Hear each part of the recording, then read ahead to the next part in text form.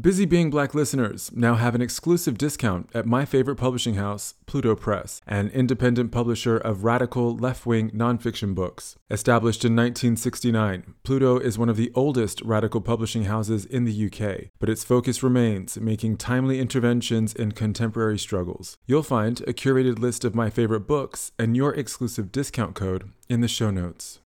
Thanks to funding from the European Cultural Foundation, I'm embarking on a series of conversations exploring queer Black solidarity across Europe during the COVID-19 crisis. As COVID-19 continues to disproportionately impact Black people and communities of color across the globe, these conversations will focus on how marginalized, othered, and vulnerable communities are coming together in solidarity to share their stories, cultures, and acts of protest and resistance. Thank you to the European Cultural Foundation for investing in our stories. In this final conversation in this series supported by the European Cultural Foundation, I'm in conversation with someone working with and for LGBTQ refugees and who might be able to shed some light on the progress being made to ensure our asylum-seeking siblings have access to the resources, community, and safety they deserve. Dr. S. Shelvin is a globally recognized legal expert on refugee and human rights claims based on sexual or gender identity and expression. His Difference, Stigma, Shame, and Harm, or DISH model, is a positive tool to determine an LGBTQ asylum claim, which is now used globally and endorsed by the United Nations High Commission for Refugees. In 2014, Newsweek Europe described the DISH model as a simple starting point that cuts across borders. In this conversation, we explore Dr. Shelvin's entry point into the UK and into law, and he shares with us his motivations for defending the human rights of LGBTQ asylum seekers. He discusses his adolescence, a young brown man encountering his sexuality in the age of Section 28, his role as a storyteller and translator, the development and importance of the DISH model, and how he's learned to be human from those he empowers and serves. I'm Josh Rivers, and I'm Busy Being Black with Dr. S. Shelvin.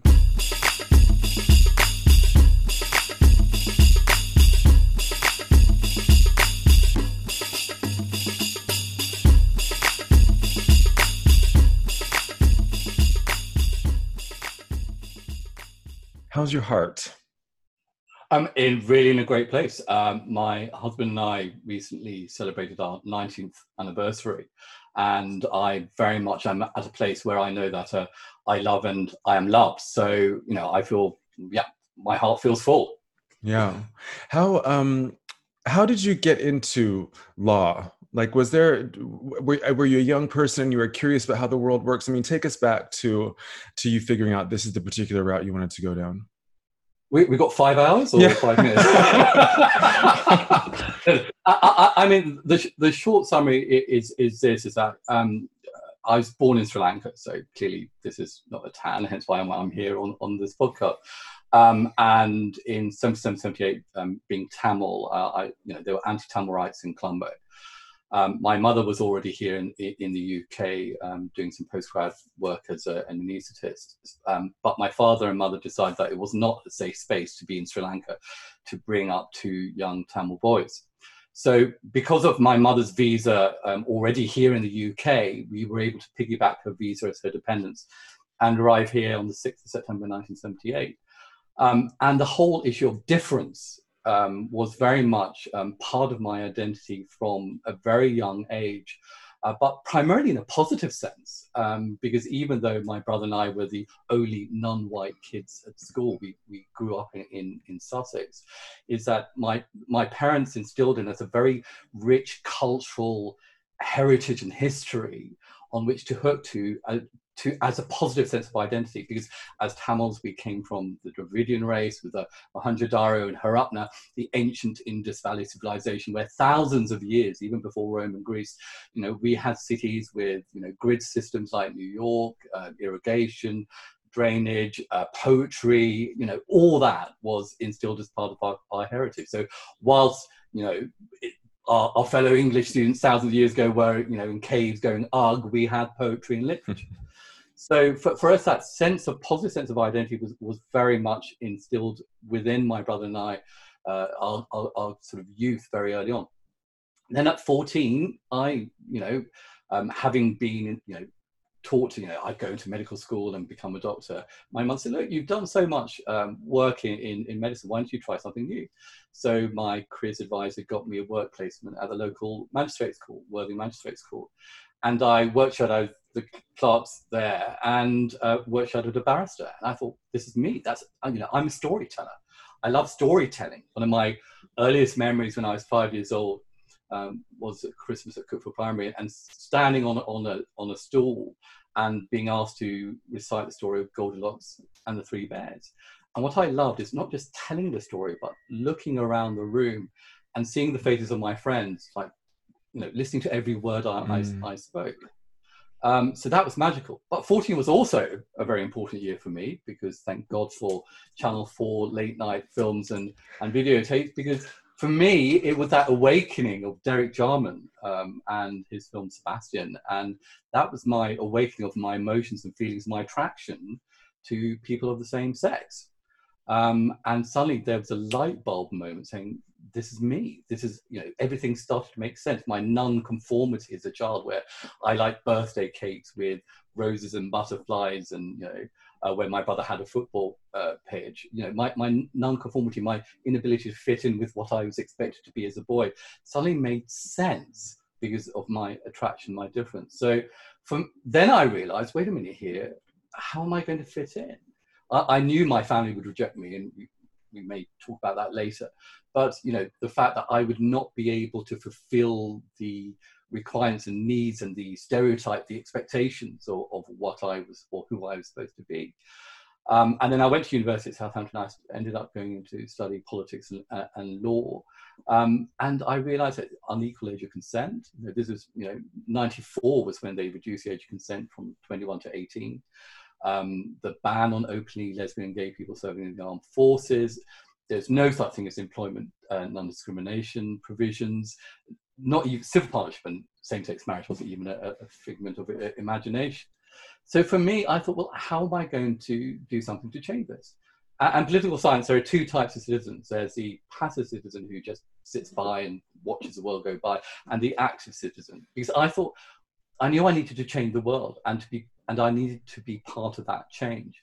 So for me, the law was very much, from a very selfish viewpoint, I didn't go into the law to help others. I went into the law to empower myself as a human being. Oh. So for me, the law was a natural progress to arm myself. And if through my skills, through my advocacy, I was able to empower others, all to be the good. But for me, it was very much a selfish route to my own empowerment.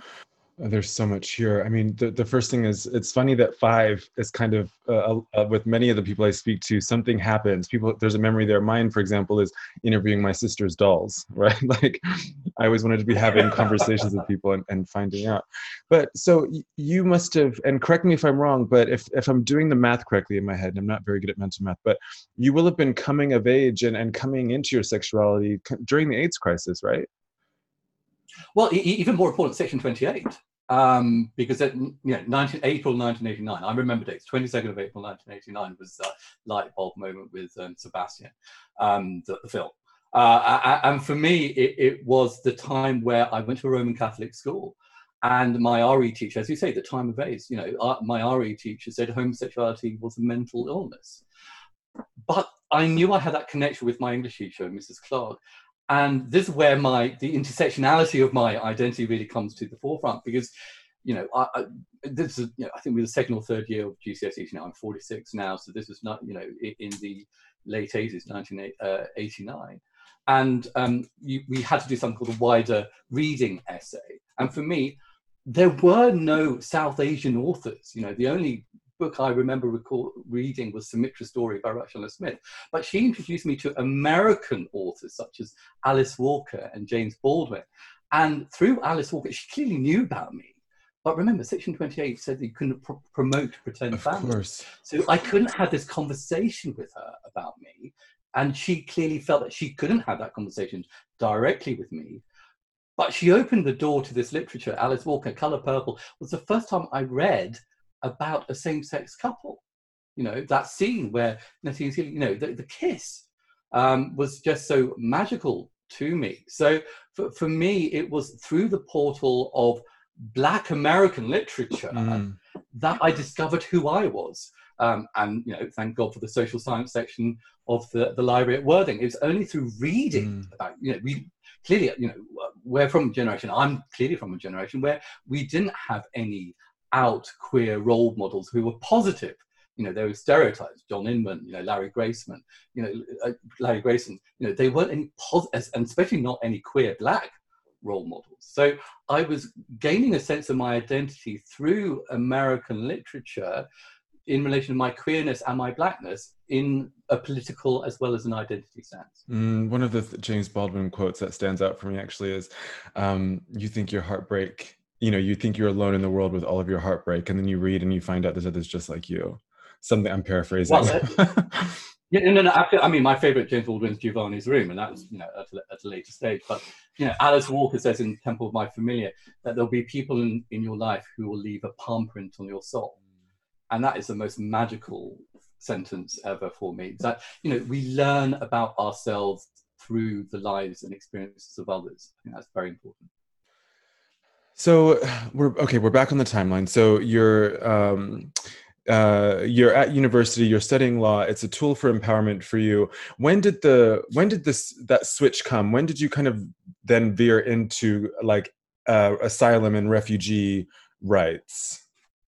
Well, so what happened was a week before my first 3 exams, and this is where the personal comes into the professional, is that I started to not be able to live this double life, and that really goes into the narratives of my queer refugee clients, where I was at home pretending not to be anything but the stereotype expected my parents. And the great, my mask was that, I was expected to have an arranged marriage. So if girls tried to make an advance, I said, sorry, can't do anything, I'm having an arranged marriage. Right.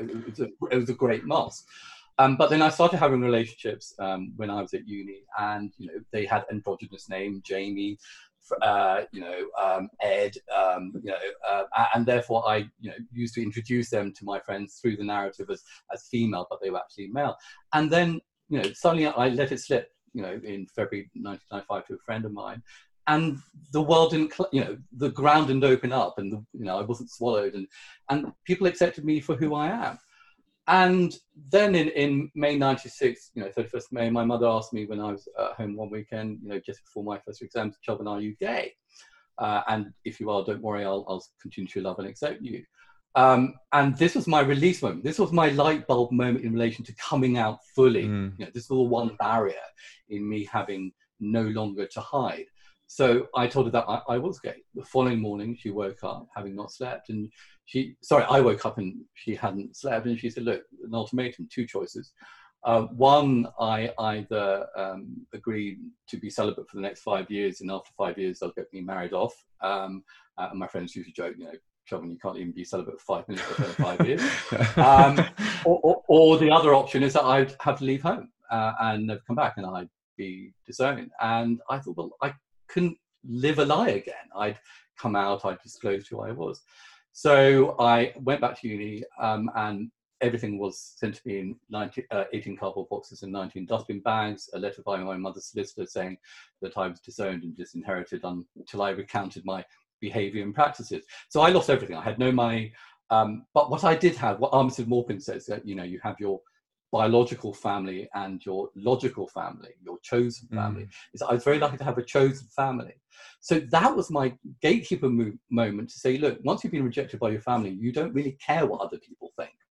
And so that therefore it motivated me to, as I said, I am a human being, but I have multiple identities, the pseudo refugees, the real immigrant, the person of color, the black activist, the queer person. I have a disability, I have a 40 decibel hearing loss. So I tick so many boxes on the diversity and inclusion monitoring form. But important for me, I brought those experiences. And one of the great political theorists, I loved at uni was Iris Marion Young and her book, The Politics of Difference, where she said that those of us who come from these marginalized communities have a duty and a role to be able to speak for our own experiences and for our own communities. And that's what's been at the center and the core of the advocacy, the activism, the academic work I do, is that I'm no longer find it acceptable for us as the marginalized group to play the victims and the majority to play our saviors. This victim savior culture is something which I find to be completely, I react badly towards it. Say more about it. Well, for example, and this goes to my refugee work. So, a lot of the refugee work I do here in the UK and, sorry, internationally, especially in Europe, I did something called the Fleeing Homophobia Report in 2010, 2011. There were representatives from 26 countries in a room, and these were the country experts of the individual countries talking about the experiences of queer refugees in their national jurisdictions. I was fortunate enough to be the country expert of the UK. In that room, I was the only person of colour in that room as an expert. And I said to my contemporaries, look, this is 2010. How come in Europe, I'm the only person of colour who's put forward for a European study in relation to what the experiences of queer refugees? And importantly, the people of colour, the queer refugees who were introduced in relation to the workshops, the plenary sessions, were people of colour.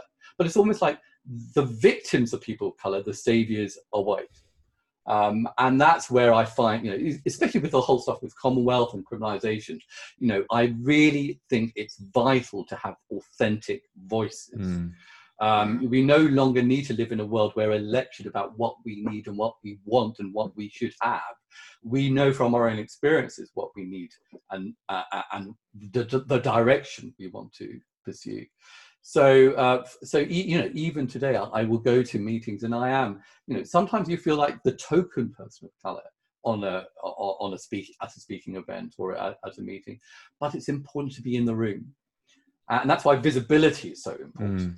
That's why I do so much in being visible on social media, on Twitter, on LinkedIn, because what I find is that when I was in my youth, in my 20s, in my 30s, there were no visible role models. I think it's so important now for us to stand up for those of us who've got the power, who've got the privilege to be able to stand up and say, look, you can affect change, to be able to stand up and provide that role model to others.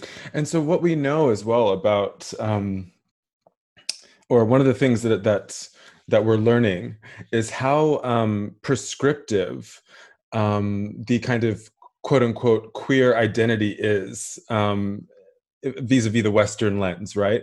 And that so many of our queer refugees, our asylum-seeking siblings, do not meet whatever kind of standard or prescription has been kind of set as the standard in the West, right? And so this idea then of authenticity, I imagine, has informed the DISH model, so the different stigma, shame, and harm model, which is a tool you've came up with to help determine an LGBTQ asylum claim. Can you talk about the DISH model and how that came to be? Okay, so when I started at the bar, so I started full-time practice in 2001, nearly 20 years ago. And when it came to gay male claims, because lesbians were very much not even in the forefront, gay male claims, it's all distilled down to sex. Whether an individual be caught by the Basiji, the religious police, in Tehran having sex with his boyfriend. Yeah, so it's all about whether or not you could be a refugee if you were caught having sex. Now, I so wish, and I am standing in my apartment, I so wish my life was just about sex. Yeah, but it's not. No, fortunately it's not, because when I walk outside my apartment door, when I go outside into what we call the outside world, it's not about having sex which causes provides the expression of identity, and in those countries leads to persecution. It's about non-conformity. It's about not fitting in.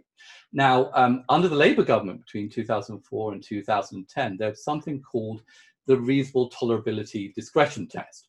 So what the UK used to do is that we accept that you're a bisexual woman or you're a gay man. We accept that in Iran you could face a death penalty, or in Jamaica you could face curative rape or murder as a lesbian. But if I point a gun at you, you would not. The majority of people wouldn't run towards the gun. Yeah? They would run away from the gun. The fight or flight. Now, we call that discretion, or that's what the courts call it, discretion. You would be voluntarily discreet. You would not voluntarily disclose who you are because of your fear of persecution. And the test in the courts from 2004 to 2010 was the fact that unless you could prove that voluntary discretion was not reasonably tolerable, you could be sent back. And in the case I did, one of my first cases of the Court of Appeal in January 2006 on a gay man from Colombia, RG Colombia, even though we had medical evidence that my client would have a nervous breakdown if he had to try and conceal who he was, the Court of Appeal said that's not enough. So between 2004 and 2010, under the Labour government, we sent back LGB, not T, and we'll talk about that later, I'm sure, but LGB individuals to these countries where we accepted that they were LGB, we accepted that if they were openly LGB, they will face persecution, but because we said they would choose not to be open about their identity, we would send them away back to these countries of origin. Now, in July 2010, the Supreme Court said, look, that's not a fair test. Yeah, go back to where you are and hide, basically. That's the approach. Well, that you choose to hide. The UK wouldn't force you to hide, but because you're a human being, you would not run towards the gun. You'd run away from the gun. So you'd be voluntary to speak. I mean, it's nonsense. But in July 2010, the Supreme Court said, look, that's not fair. It's not bad. If you will be discreet because of a fear of persecution, you ask for a refugee. They still kept the discretion test because they said that if you are only discreet because of a personal or a social reasons choice, you're not a refugee. And that's part of my litigation strategy to get rid of that. But what happened after that, and now we've got a shift in government from Labour to the Conservative Lib Dem coalition, was that having previously accepted, look, we accept that you're a lesbian, we accept that you're a bisexual man, they now said, well, prove that you're LGB. And what happened between July 2010 and 2013-14 is that LGBT people seeking asylum, to try and prove that they were lesbian, gay, or bisexual, started to produce photographic evidence and video material of them engaging in sex with somebody of their same sex to prove that they were LGBT. Right. Now, there are two issues with this. I mean, when I was an undergraduate at Southampton, politics and law, we used to have a joke. What's the difference between a straight man and a gay man? 2 pints of lager. Right, yeah. So it's just that. But more importantly, what sort of society were we that we were now expected, or that people seeking asylum based on their queerness were submitting photographic and video material to try and prove that they're gay? So in 2011, I had started my PhD studies. I thought, look, how are we going to overcome that? And then I went into my own experiences of my own sexual identity. I went into the work I'd done in advocacy and activism in my academic work. And I thought, it's not about being LGBT. The reason why the individual is persecuted, and remember, lesbian, gay, bisexual are very much labels of the global north. Mm-hmm, mm-hmm. In places like Jamaica, you're a batty man if you're gay, you're a sodomite if you're a lesbian. In Iran, in Bangladesh, the words of identity, of queerness, are words of hate. They're no positive identity. So I focus on the issue of difference. And so 2011, when I went to a meeting in Geneva, UNHCR had convened a roundtable, and previously been at a meeting in Belgium, I said, look, we're looking at difference. It's because of the difference of the person seeking asylum, away from the cis-normative, heteronormative stereotype, which is viewed in the eyes of the potential persecutor. That's why they're targeted. And that's why I came up with the model. Difference leads to stigma because of the cultural, religious, and social norms of the country of origin. Adam and Eve rather than Adam and Steve, the friends, the neighbors, the family. And then stigma, once you're told who you are is wrong, then you have internalized shame. We're not talking about psychiatric levels of shame. If you as a human being are told that who you are is wrong, that's an automatic human reaction. Different stigma shame comes in the narratives of the majority of queer people in the world over. Not all, but in the majority from my own experience. What makes the queer refugee is the harm which is inflicted on them because of their difference. So that's why the model came into being. So the DISH model effectively rehumanizes the queer refugee. From the narrative of the queer refugee. So, the DISH model is there because what UNHCR said in and this is the United Nations United Nations High Commission for Refugees. Thank you. And at that meeting, a representative from UNHCR and a representative from an American NGO said, look, we need a questionnaire. We need 40 we need a questionnaire to prove that somebody's gay. Now, Josh, you know me, I'm not a shy, retiring wallflower type. So I stood up and said, over my dead body. What happened in the UK with Somali minority clans, the Benadiri clans, Somalia in abject civil war from 1990 at the time, was that if somebody was from a minority clan, they'll be asked a list of questions to prove that they were from the minority clan. If they only got 15 out of the 40 questions correct, you're not minority clan. If they got 38 out of the 40 questions correct, you're not minority clan because you've actually learned the answers from the internet. Yeah. So it's not about, the dish model is not about providing a questionnaire. It's about providing trigger questions through the sole basis of the narrative of the individual person seeking asylum. Right. So you don't need the boyfriend or the girlfriend. You don't need to have gone to Soho or Manchester to the bars and clubs you're never going to be able to afford to go because you're only given £35 a week from the government as your maintenance grant. Yeah. So the point being here is that it's purely on the narrative, and it's by giving that safe space to the person seeking asylum to write their story. Because the first thing I do with all my clients is say, look, I create the safe space. Mm-hmm. I say, this is a safe space. And, no harm is going to happen to you. Nobody's going to, the Home Office is not going to come and detain you. I want you to know that this is your time to speak and my time to listen. And the first question I ask them is not, when did you realize you were gay, but when did you realize you were different? Mm. Yeah? And from the difference, not from a global north perspective, but from their own perspective, from their own stories, primarily in the country of origin, or in some cases where they've learned about their difference here in the UK. So it comes from their own words. It's their own narrative. And the wonderful thing about it is that when you give the person seeking asylum the ability to be able to write their story, a lot of my clients have statements which are 30 to 40 pages long. And it's wonderful because it's their first opportunity to tell their story on their own terms. To speak. Yeah. And this is why I say, I'm a storyteller and an interpreter, because I'm a storyteller because I'm there to tell the stories of my clients. And I'm an interpreter because I interpret their stories into the foreign language we call the law. But it has to come from their own story. Yeah, this is a beautiful connection to something Maud Goba said in an interview earlier this year, that, people come from countries and experiences and cultures in which they've always had to be silent, right? They couldn't speak their truth. And then all of a sudden they come to the UK and they're forced to speak about something that they don't know how to speak about in a language that we understand, but that they don't, as in a cultural language about queerness that we expect everyone around the world to know. So this is a really beautiful connection. And the baseline, it has to be their story. So the reason why the dish model is there is they say, the point is that they tell their story, and from that, when you're applying the dish model, I mean, of course, the dish model is a positive tool. It's not a tool to be used as a negative tool to refuse asylum. Yeah, it's the model I've been using since 2011. If you can go on the website Migrant Law Clinic on the recent one on the dish model, you'll hear testimonials from people you and I know, like Adronkia Party, who for the first time in August 2016 was able to tell her story through the dish model and then got granted asylum.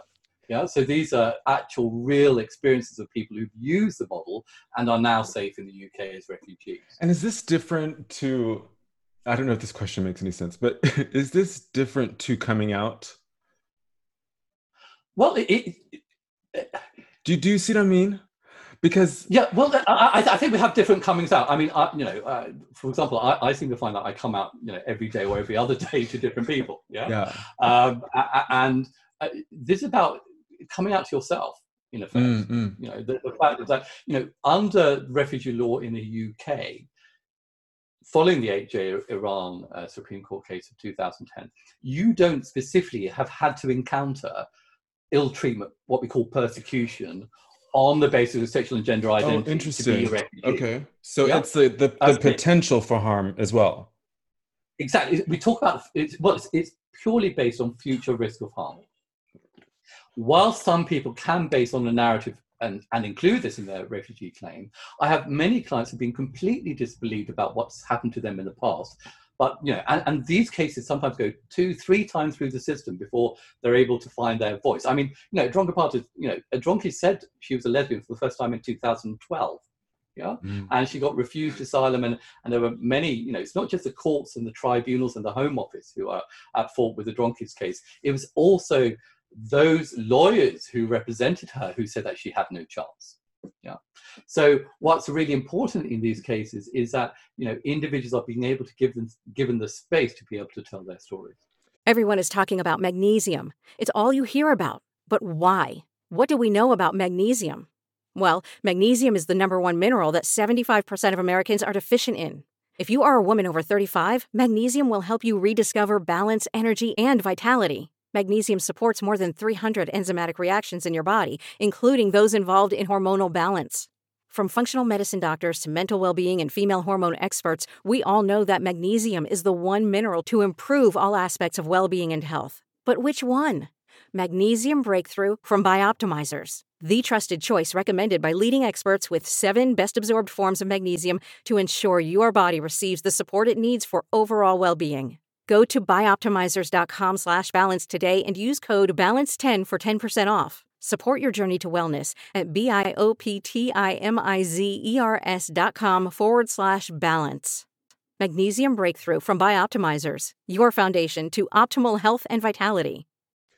I had a conversation with a Black trans woman who's seeking international protection in Spain. It was we kind of forged this conversation with my Spanish and her English, and it's a beautiful reflection on her life experience, why she's seeking international protection, but also where Europe really falls down.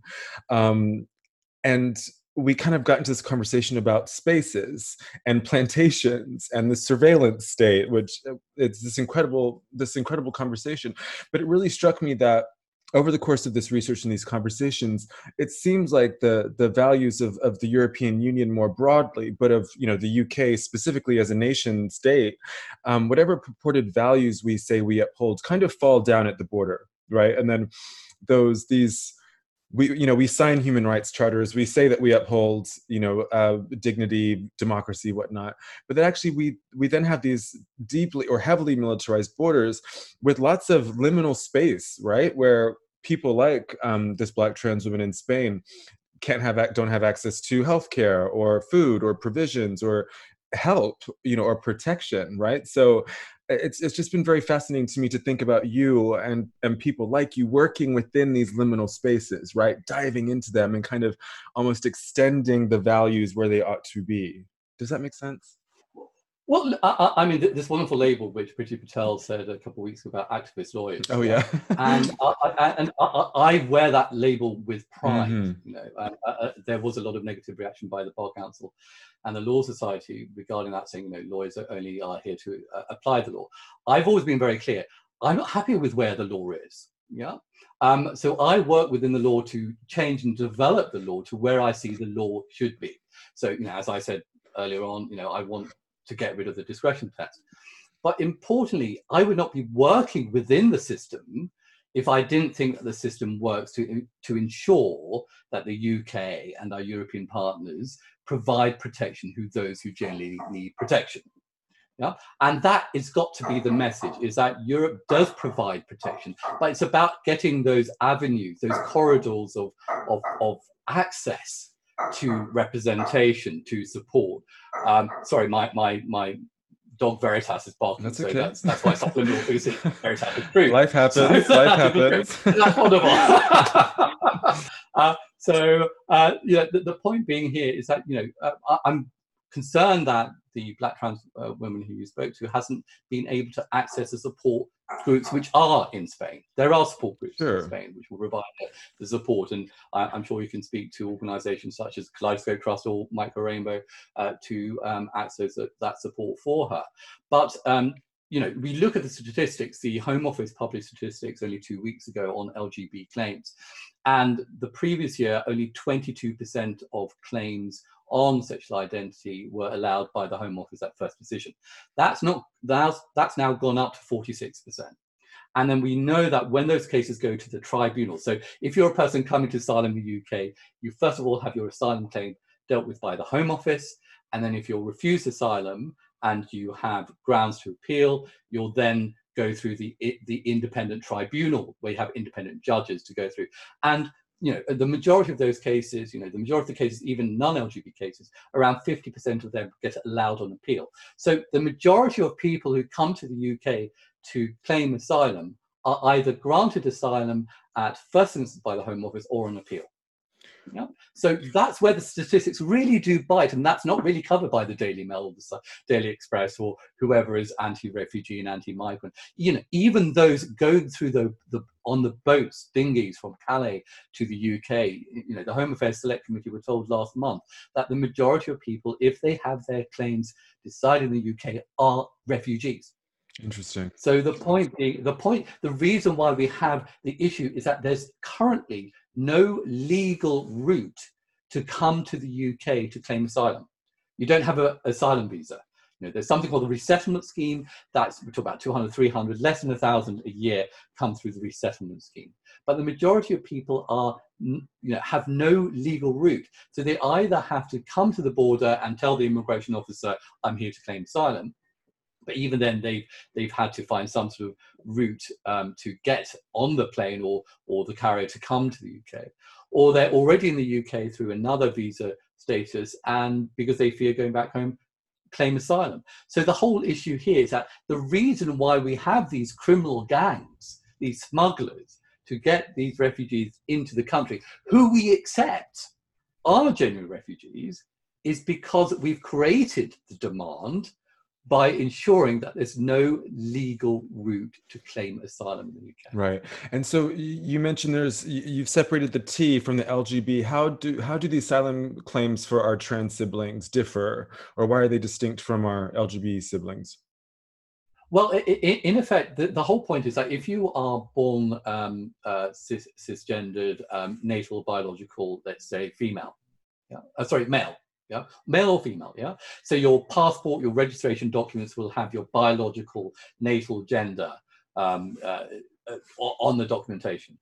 But you come here into the UK and you live in what you consider to be a free and open society, and you start expressing your chosen gender, your real gender identity, then it's very difficult to say that person can be voluntarily discrete, because whatever level of their transition to their trans identity, their gender identity expression, when they go back to their country of origin, their official documents will say the natal biological gender, right, and they will be expressing their chosen gender. So that's why the discretion test, I've been working with trans clients, and, can I just say for the record that, the reason why lesbian, gay and bisexual people have had their rights, and especially through Europe, is through our trans siblings. So our trans siblings through the 70s and 80s, which really developed the law in this area. But when I was doing these cases, when the discretion test was applied, 2004, 2010, none of my trans clients had the discretion test applied to them, because you can't be discrete. You can't be voluntarily discrete, because you're presenting in your chosen gender, and all your documents say in your natal gender. So there's no discretion. What are you learning from your clients? Is there kind of a recurring theme, or is there something that stands out to you as kind of a big lesson you've learned from the people you represent? Gosh, I learn from my clients what it's like to be human. Say more. Because it's as I said to my trans clients, and I've worked with trans clients not only in an asylum context, but I did a case called Penny Norma Davis in 2007 about pension rights, and the whole point about the ability to live freely and openly, to be who we are, is we can only really sort of hold that experience in our hearts when we know what it's like not to have those freedoms. And that's what I learned from my clients, and as I said, having been rejected by my family, and 20 years later we're starting to build bridges, and my mother actually apologized for what she done last year, is that it's only through rejection, it's only through how to reassemble ourselves as human beings through those experiences that we learn how to be a better human being. So that's what I learned from my clients. I always believe that Francis Bacon, Hobbes quote, knowledge is power. And as you know, Josh, I carry on, doing all sorts of degrees and qualifications. I never want to stop learning. My husband jokes that, the day I stop learning is the day he, lights the funeral pyre, at my Hindu funeral, so I never want to stop learning. And that's what I find fascinating, is that we learn through my work empowering. I don't win a case for my client. My clients win their own cases. All I do is empower them with those tools, those swords and shields, to be able to get refugee status. And that's magical. It is. It's brilliant. Your PhD in law thesis examines the shift in approach in asylum cases in England and Wales from conduct to identity, which I think we've discussed with the DISH model, right? Yeah. And the thesis is titled "At the End of the Rainbow: Where Next for the Queer Refugee." So, where next for the queer refugee? What does your research find? Well, the fact that we've got to get rid of the labels, the requirement to say that we have to look at somebody who's lesbian or gay or bisexual, it's about not being straight enough, not being cisgendered enough. Yeah. So the whole issue of difference, and that comes from the Refugee Convention. The individual is only here seeking asylum because of their difference. Because if it was for their sameness, they wouldn't suffer the persecution. Because the potential persecutor, would have no power. So for me, it's about trying to look at not the actual, we talk about, identity, we talk about agency. And for me, my work is really focused on not looking at lesbian, gay, bisexual, but looking at the imputed, looking at the asylum claim through the eyes of the potential persecutor. Why are they first facing persecution? So that in effect gets rid of the discretion test, because in order to be successfully discreet, the queer person actually has to prove straight.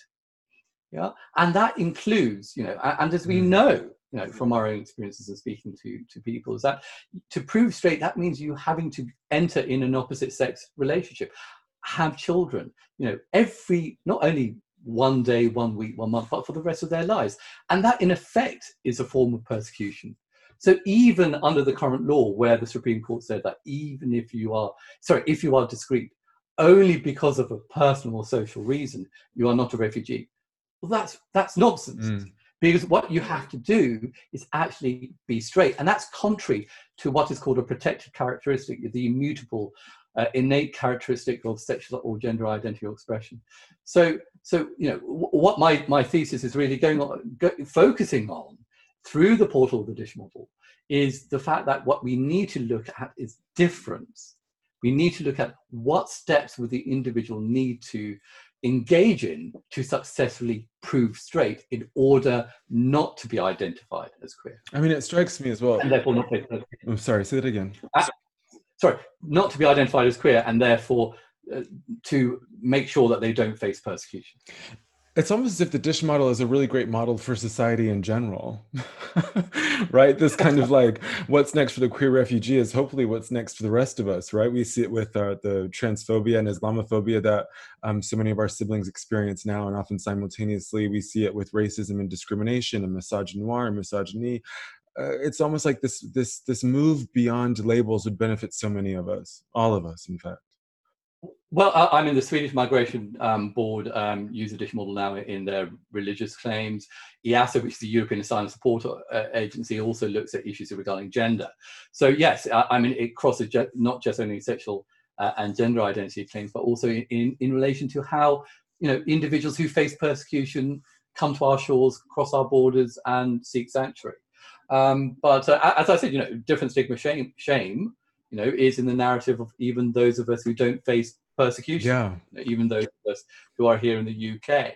And it's fascinating that, those who critique the model, it's almost like, well, and critique what is called the emotional journey. The whole thing about being a refugee is not just only a physical journey, thousands of miles in some cases through, horrific tales of harm, actually having to travel from their country of origin to the UK. But it's also an emotional journey because it's an issue of fear, of a well-founded fear of persecution. And life is an emotional journey. I love the phrase, life is a journey, not a destination. Yeah. We learn from our experiences, and we hopefully grow in our emotional stature through these experiences. So yes, what I hope to share, and I'm here to learn all the time, as I said before, is about having tools to empower refugees in order to obtain sanctuary. What have you learned about solidarity over the course of your career working with our asylum-seeking siblings?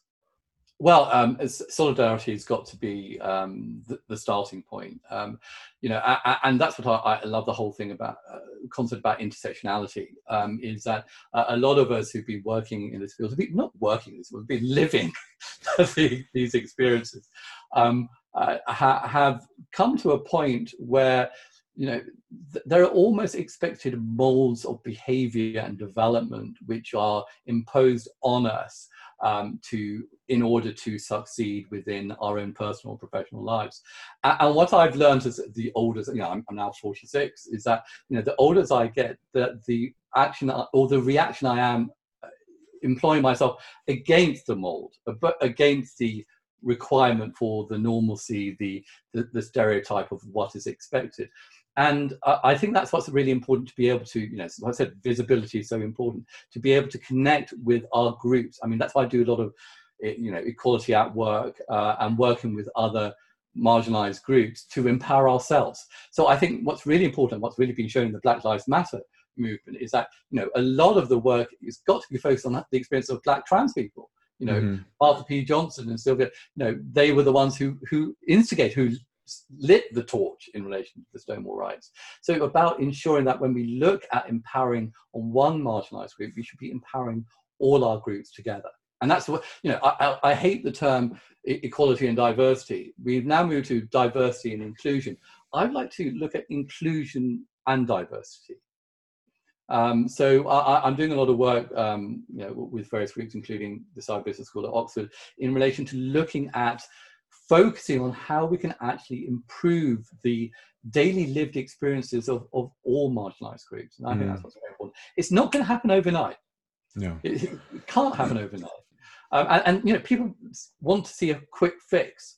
And we're never going to have a quick fix. We've got to be able to take things slowly in order to be able to change our societies. I've been doing work in the BAR Equality and Diversity Committee, now the Equality, Diversity, Social Mobility Committee. And, I've always said that sometimes we may need to look at positive discrimination. We may need to look at quotas and targets. Because, at the moment, there are no people of colour as senior judges in the Supreme Court. Lord Reed, our current President of the Supreme Court, was talking about that in an interview with Clive Corman last month. Our only person of colour judge is in the Court of Appeal at the most senior, the Rabindranath Singh or Joseph Singh. And in the High Court, there are about 8 or 10. And this is 2020. And if we're supposed to reflect the society which is outside that courtroom, why is it, in the 12 years I've been working in this committee, we've not seen real substantive positive change? So I think we need to start having those difficult conversations about quotas, about targets, to actually achieve the change. Because unless we achieve the change, there are those of us who are breaking the glass ceiling, but hitting the lead ceiling. There's that gap. So we need to be able to fill that gap before we can really look at progress and change. Yeah. I like the reference to Marsha P. Johnson and Sylvia Rivera as well. One of the things I keep reminding people is that, because I just found this out actually earlier this year, is that it was Sylvia Rivera who was working with the Black Panthers, and there was a great deal of solidarity between the Black Panthers and the kind of emergent LGBTQ rights movement that is often not spoken about or recognized. And so this Black Lives Matter resurgence, or amplification rather, of this summer has provided a great opportunity to talk about that more, to say, the nascent movement, like as it was in the beginning, was very aware that it was about intersectionality before it had that name. It was about cross-communal solidarity and like showing up, right? Like, well, and I found that fascinating. I mean, I've recently been approached by people within the Tamil diaspora here in the UK, and having been rejected by my family because of their cross-cultural views, and then even 5 or 6 years ago doing an event for the Tamil Society at King's and LSE, and receiving a horrible hate mail email from one of the students, medical students, saying, look, you're not a proper Tamil, because if you were proper Tamil, you should have hidden who you are. Now speaking to Tamil diaspora at the moment, saying, look, you do know that I'm gay, and there's, it's time for change. We need to drive that change. Ironically, and I think that's a bad thing, is that I've had to, because of my so-called success in my professional work, because of that sort of success, I've been used as a way of showing that being queer is not a disadvantage. Now that's something which we need to be able to attack, because whatever my standing, wherever I live, whatever job I do, any human being has a right to be treated equally and fairly. So it's not about having, the goalposts. Any migrant child will know. My mother used to tell my brother and I, and put it in our place, children who are not white, we need to be 10 times better than our English school friends. But to put it in our place, she said, as somebody who's not white but also a woman, she had to be 100 times better. And the racism my parents faced in their employment in the 70s, 80s, and 90s really drew, my brother and I got very, very angry about that and used that anger to ensure that we fought such ignorance and such prejudice ourselves. So it's about education and information sharing, but also ensuring that we are very proud of keeping our links to identity. Hence why the S. Shelven. I don't have a first name. It's the first letter of my father's last name is my first name. And people just confused. Oh, that's a bit strange. And it's like, well, you're a bit of a racist.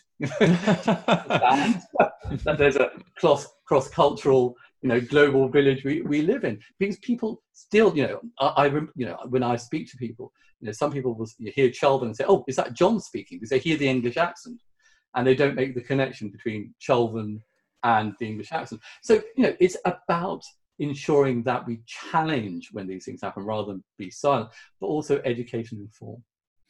Your young anger reminds me of an Audre Lorde quote: "Anger is loaded with information and energy." Absolutely. Yeah. And my brother does a lot of work. He's a consultant neurosurgeon, does a lot of work in Newcastle in the healthcare region regarding pay disparity and professional progression disparity on the basis of BME. And what's really interesting to connect with is that we need to be able to draw the strands, all the equality strands together. Hence why I'm a trans ally. I do believe that we all have a right to be able to identify in the way we want to be able to identify. One of the first questions you asked me, Josh, is how is my heart? And I'm confident being able to say who I am because I know I love and I'm loved. And part of that is being able to have the right to be able to say who I am. That John Stuart Mill, so utility. I'm not doing any harm to anybody by saying who I am. I don't have a GRC, a gay recognition certificate. Why is it I'm able to say to you without a certificate that I'm a gay man, but my trans siblings aren't able to, they have access to certain routes, but they need a gender recognition certificate in other routes to be able to prove who they are. Who am I to tell my trans siblings this is who you are? So, I'm very, fired up by the anger in relation to the ignorance which the transphobic, those who are transphobic, those who are anti-trans seem to stir up. To close, I ask all of my guests the same question. What do you hope for? That we're all able to listen to our heart and keep our head held up high. Beautiful. That's beautiful and succinct. What a great way to end the show. Dr. S. Shelven is a globally recognized legal expert on refugee and human rights claims based on sexual or gender identity and expression. His difference, stigma, shame, and harm, or DISH model, is a positive tool to determine an LGBTQ asylum claim, which is now used globally and is endorsed by the United Nations High Commission for Refugees. You'll find links to his work in the show notes. Thank you to our newest funding partner, MyGWork, the LGBT business community. MyGWork is a global recruitment and networking hub for LGBT professionals, graduates, allies, and organizations to promote diversity and inclusion in the workplace and beyond. And as the landscape of work changes beneath our feet, MyGWork's focus on ensuring LGBT voices and experiences are heard is as important as ever. Find out more at mygwork.com. Busy Being Black is the podcast exploring how we live in the fullness of our queer Black lives. Thank you to our partners, UK Black Pride, Blackout UK, The 10th, and Schools Out. And thank you to you, the listeners. Remember this, your support doesn't cost any money. Retweets, ratings, shares, and reviews all help, so please keep the support coming. Finally, thank you to Anthony Giles, a queer Black, Grammy-nominated producer based in New York City, for these bomb-ass Busy Being Black beats. Ashe.